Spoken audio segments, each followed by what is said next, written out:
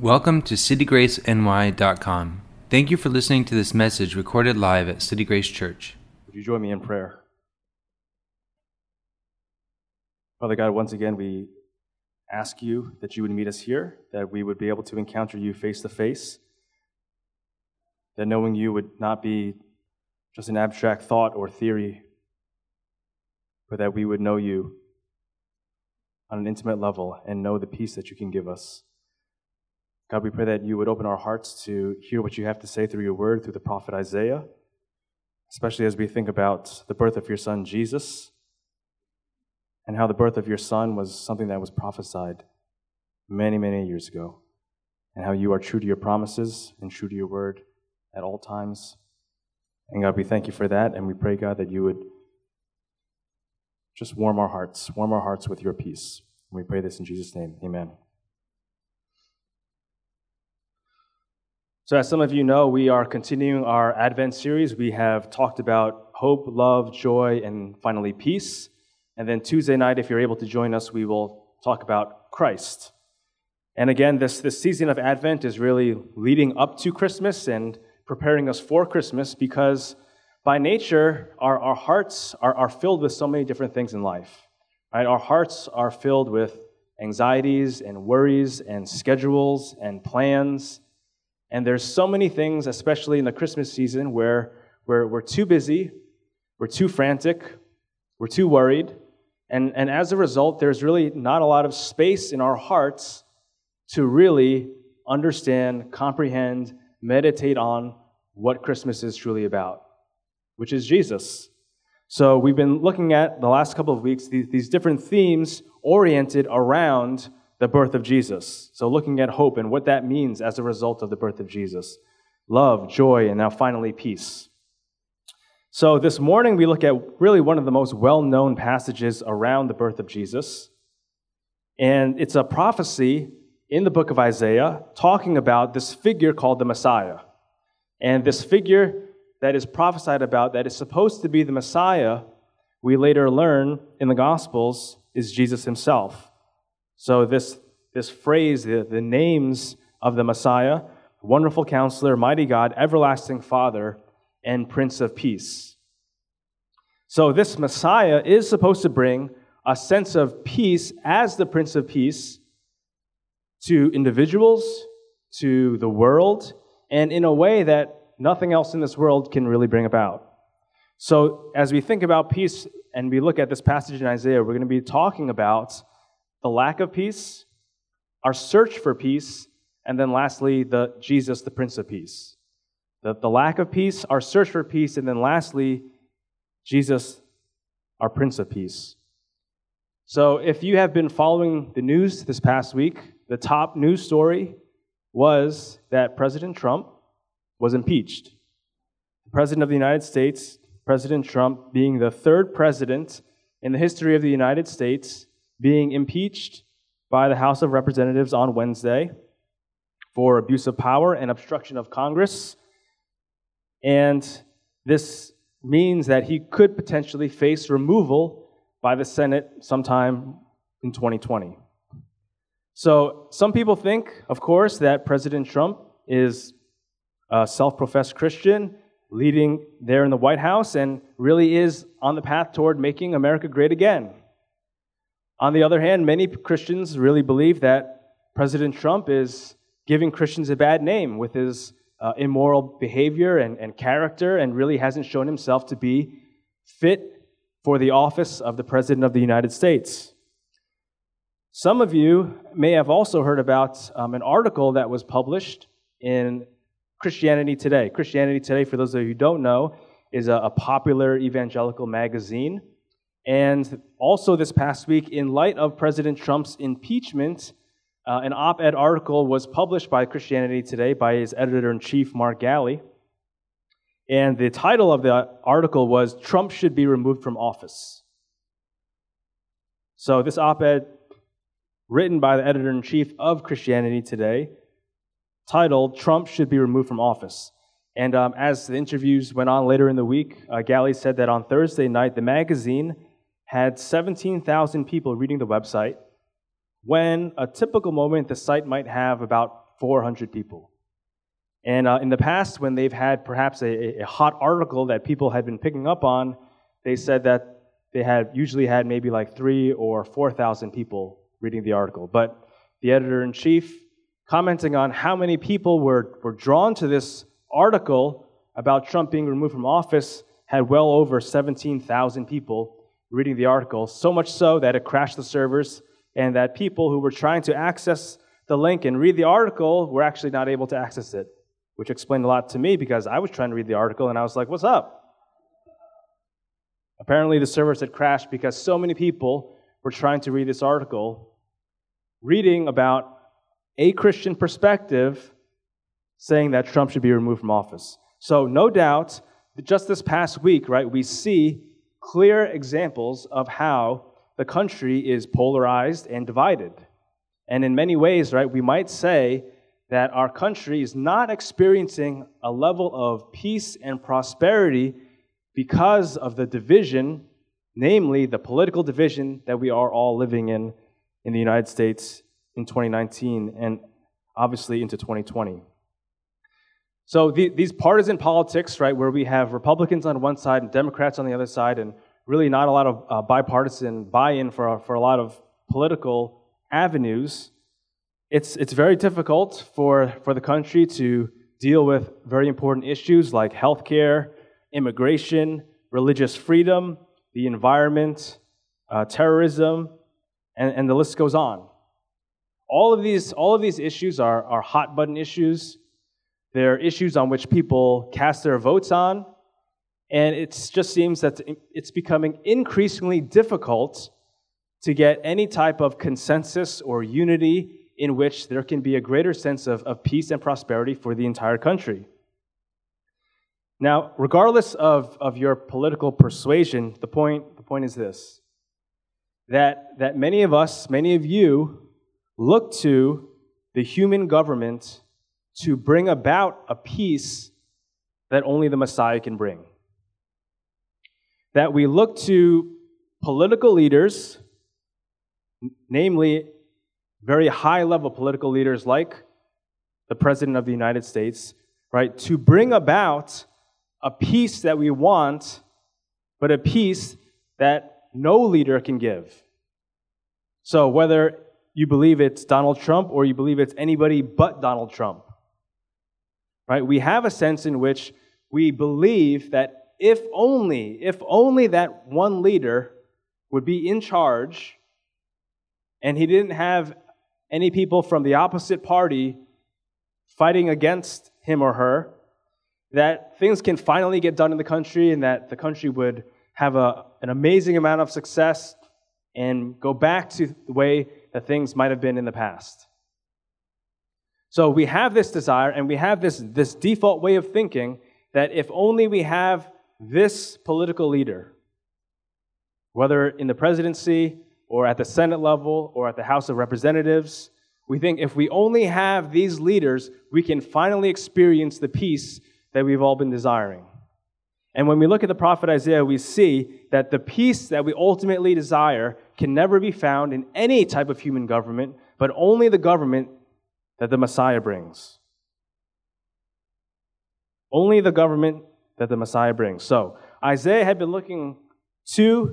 is talking about how the people of God, Israel, have been looking and yearning, right, for this sense of peace. This sense of peace, because at the time, the people of God had these promises from God. God promised Abraham that through his descendants, all nations would be blessed. God also promised through David and his throne that as a result of David's throne, that there would be salvation for the entire world. And by Isaiah's time, the descendants of Abraham and many members of the dynasty of David, they looked at how God was working, and they said to themselves that God told us one thing, and now another thing is happening. That God made promises to his people, and now, by all accounts, looking at their world, they didn't see evidence of God working. Right? So there's this dissonance, there's this divide, there's this chasm between what God said and what was happening. And from their perspective, they didn't match up. God wasn't being true to his word. He wasn't fulfilling what he said he was going to fulfill. So the people of God become impatient. Right? They're like looking at their proverbial watches, saying like, "What's up, God? Like, there's no peace. There's no prosperity. Our enemies are assailing us on every side. Our people are floundering." So they begin to search for a peace because they're not finding it in God. Despite all of the goodness of God, despite all of the miracles that God had performed for them, despite all the ways that God had broken them out of slavery and liberated them, they still had a sense that they did not have an internal sense of peace nor an external sense of peace. So what did they do? They became impatient, and they went out and tried to find this peace by themselves. So, again, many of you know about this very famous passage in the book of Isaiah, talking about how this Messiah was going to be this wonderful counselor, mighty God, everlasting Father, Prince of Peace. One of the most well-known prophecies about Jesus himself. But if we look at a couple of verses before this well-known prophecy, it's kind of strange. But this is what it says in chapter 8, that when someone tells you to consult mediums and spiritists who whisper and mutter, should not a people inquire of their God? Why consult the dead on behalf of the living?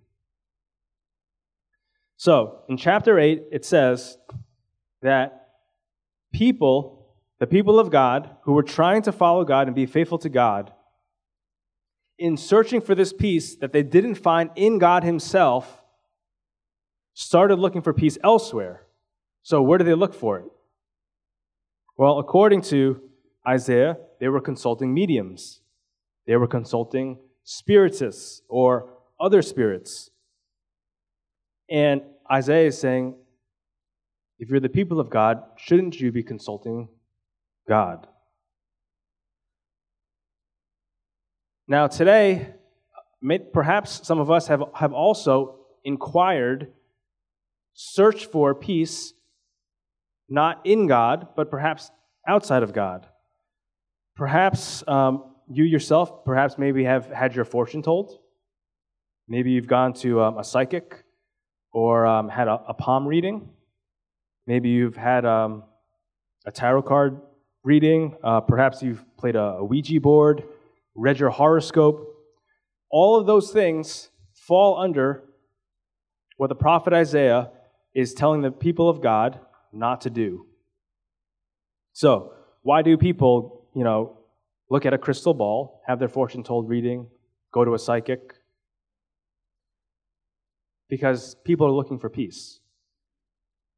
They're looking for answers in life. Just on my street, on Clinton Street, every time I walk my dog to a certain area, and almost every time that I walk my dog, I have to pass by a psychic. And there's a part of me that wonders, who goes to a psychic? Who would want to know so desperately about the future that they would pay $10 to have their palm read or something like that? And actually, quite often I see someone in there trying to either talk to someone that is perhaps dead, having their palm read, something related to the horoscopes. There are many people, and perhaps many of us have at times searched out these different sources of knowledge or power that are not derived from God himself. Even on TV, some of you may have seen TV shows talking about this very topic, which is, some of you may have heard about a show that's not on the air anymore, but it was a show called Crossing Over with John Edward. Crossing Over. And the whole show was about people who wanted to talk to some of their relatives who had deceased. And so this medium would try to broker these conversations between people who are now alive with people who have passed away. Or I think this show is currently on the air on cable, but it's called Long Island Medium. So right here in New York, there is, of course, many mediums, but this one medium happens to have their own TV show. I haven't watched it myself, but I've seen some of the commercials that right here, not too far from here, is a medium who has their own TV shows, again, trying to access spirits and powers outside of God. Why? Because there's a desire for peace, for knowing the future, for coming up with answers that we don't have, because in our normal state, right, where we worry about things, we think about things, we're not sure about what's going to happen, and we need to have answers. And so what ends up happening is that because we become impatient, when we search out these other sources of spiritual power and spiritual knowledge, that we actually get quicker answers and more tangible answers than we would if we had waited on God Himself.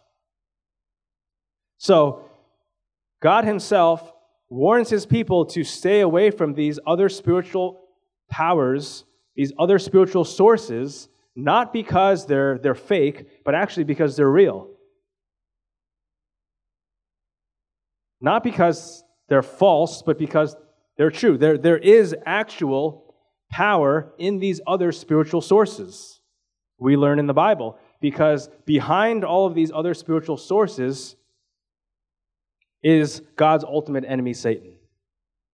Which is why ultimately God is trying to warn His people to stay away from these other spiritual powers and other spiritual sources, again, not because they're false, not because they're not real, but actually because they are real, because they do have power. And ultimately the power of Satan behind them. In Ephesians chapter 6, the Apostle Paul says this, that for our struggle is not against flesh and blood, but against the rulers, against the authorities, against the powers of this dark world, and against the spiritual forces of evil in the heavenly realms. So what is the Apostle Paul talking about? This very same fact, that there is a spiritual realm beyond what we see that is completely real. And so many people, perhaps innocently, maybe not maliciously or deviously, perhaps just innocently playing with a Ouija board or reading their horoscopes to see what's going to happen in the next couple months. Perhaps innocently, but the fact of the matter is that Paul reinforces what Isaiah is saying, which is there is a spiritual realm with real spiritual power that can really draw people away from the kingdom of God, closer into the kingdom of darkness. And as long as we are surrounded by this darkness or seeking out this darkness, we will never find what we're looking for until we see the light of Jesus. So behind all of those spiritual powers and spiritual forces, the biblical conviction is that all of that leads to a greater sense of darkness, which is why Isaiah is trying to warn the people of God to stay away from that. But he talks about what will bring light, and ultimately that's only Jesus Himself, who He declares to be the Prince of Peace. So, when the prophet Isaiah is talking about how this Messiah figure is going to bring about a sense of peace to the world, he is talking about a peace both on the micro level and also on the macro level, which is, if we share the conviction that God Himself created the entire world, then He will bring about a peace that permeates the entire world, which means on all levels of existence, there will be a greater sense of peace. So, on the micro level or the individual level, we see that when God encounters His people, that His people experience a greater sense of peace. So, I'll just share a quick example for myself, and the example really is about why I'm a pastor, why I'm in full-time ministry. Some of you may know this story, but I'll make a long story short, but in 2008, I had a very spiritual, very what you might call charismatic experience, encountering the Holy Spirit in a way that I had never encountered the Holy Spirit before. And in this really, really intense prayer time, the Holy Spirit was really helping me pray something that I was not willing to pray on my own. So for those of you who are familiar with Romans 8:26, Romans 8:26 talks about how the Holy Spirit intercedes for us with groans too deep for words. And the Holy Spirit intercedes for us and helps us pray in ways that we should, but we can't. And for me at the time, I was not able to pray a prayer of full surrender. I had preconceived notions about what I wanted to do with my life, about what kind of career I wanted to have, about where I wanted to go. And on my own, I couldn't actually lay that before God and say, do with me as you will. I couldn't do it by myself. So God, in His grace and in His mercy, facilitated this encounter with the Holy Spirit that still to this day I can't fully explain in words. But on the one hand, completely ripped my dreams of what I wanted to do with my life away from me, and at the very same time gave me a peace that I couldn't explain, a peace that, as Philippians talks about, a peace that transcends understanding. So up until that point, I had experienced, I think, certain levels of peace in my life. Growing up in the church, I felt like, sure, God gave me a sense of peace about making certain decisions, about certain directions in life, certain decisions I made. But on that day in 2008, I experienced the peace of God that transcends understanding in a way that I had never done before, ever. And it was the strangest thing because I always figured that if I could never fulfill my life in the way that I wanted it to, if God really ripped that dream, that career away from me, then probably I would feel bitterness, I would feel anger, I would feel frustration, I would question, God, why? That would have been my natural reaction. But for some reason, that day in 2008, I had what was most dear to my heart ripped away, and at the same time had a peace that filled my heart that I just, still to this day, I can't fully explain. But it completely was a peace that transcended my rational understanding of my life.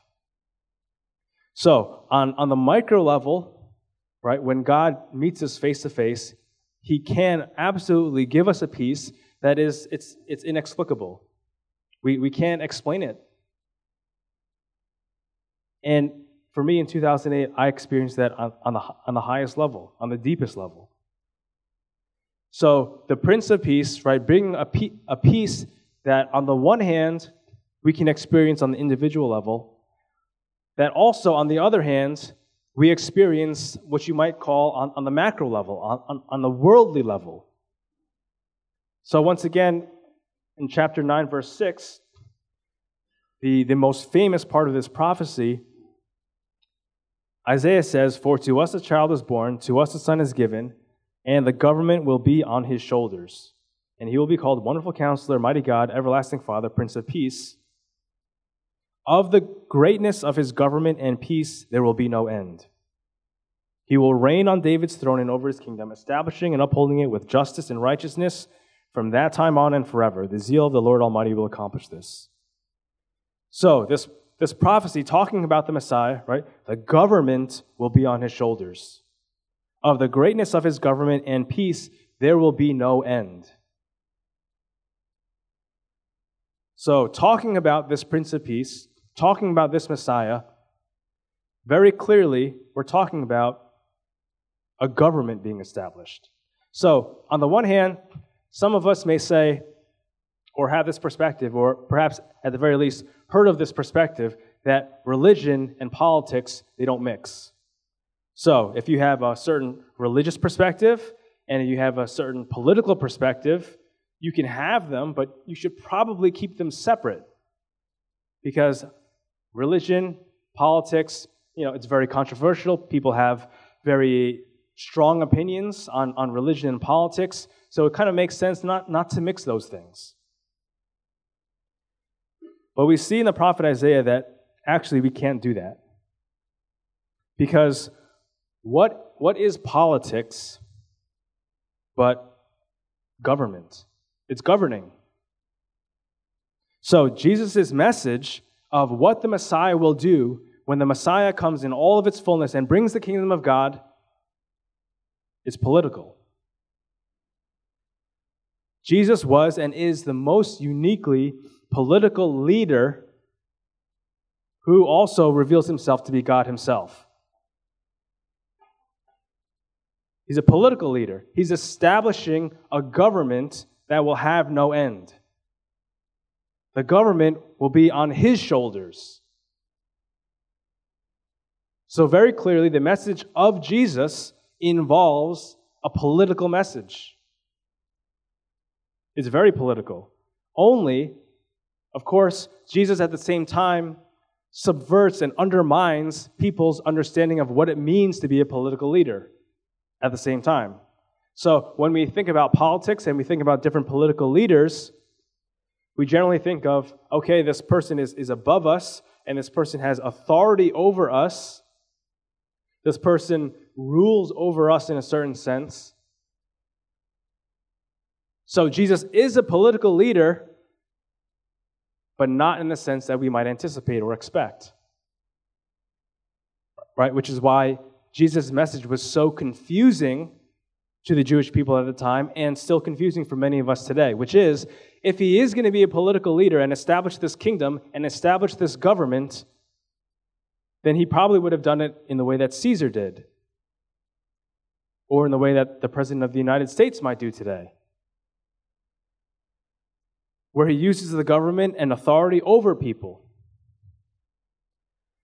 But we see in the message of Jesus that although he establishes government and he's a political leader in a very real sense, he uses his power and authority not over people but under people.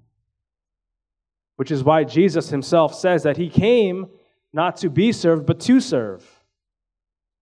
Not to use his power and authority and lord it over people, but to use it to serve and to love people in a way that completely subverts our understanding of what it means to be a political leader. So, in Jesus, this leader, in other words, is what you might call an unimpeachable leader. He's a leader in which there are no character flaws, in which he rules with complete justice and righteousness, right? Which is exactly what Isaiah is saying, establishing and upholding it with justice and righteousness from that time on and forever. This leader is unimpeachable. His way of establishing God's justice and peace on the earth is completely different. Yes, he's a political leader, but not a political leader in the traditional sense. So what does this mean for us today? Our peace. The question is, where does our real sense of peace come from? When we're going through the most difficult of circumstances in our life, whether it's thinking about the political atmosphere or things in our life on a very personal level, where is our peace coming from? If we're experiencing peace at all, we might be staying up in the middle of the night, worrying about things, anxious about certain things, and maybe we're not experiencing peace at all. But if we are experiencing peace, the question is, where is it coming from? Because if we're anything like the people of God in Isaiah's time, we might very well be tempted to look for other spiritual powers, other spiritual sources which are completely real and may provide some real answers for us, but ultimately lead us into a greater sense of darkness. So the prophet Isaiah is exhorting us not to inquire of anyone else other than God himself. Because if Jesus is completely true in what he's saying, in establishing himself as the Prince of Peace and establishing a government that will be on his shoulders, that will rule and reign with justice and righteousness now and forevermore, then only he has the peace that we're actually looking for. Christmas, right, the birth of Jesus is all about the coming of the world's true king and the world's true leader. It's not a president, it's not a prime minister, it's not a Caesar, it's a Savior. And this picture of the Prince of Peace reigning is not just in heaven, but it's here. This is the crux of the gospel, which is this establishment of the government being on his shoulders, this new government ruling with complete justice and righteousness is not just something that's in heaven when we pass away, but that the kingdom of God is here and now. That because Jesus was born, we experience this government. We experience this love. We experience this peace. Yes, not in all of its fullness when we are in heaven, but we do experience a taste of it here and now. Here and now, especially as we think about and meditate on Jesus himself. Let's pray.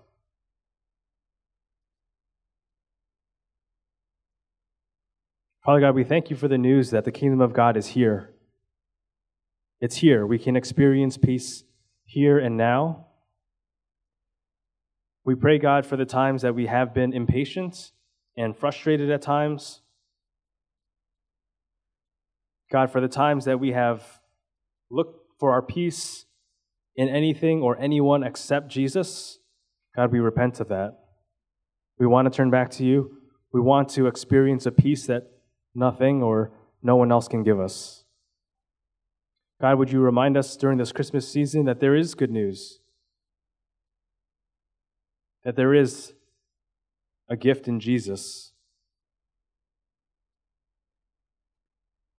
God, we pray that as we experience this Christmas season, that we can experience a new sense of peace.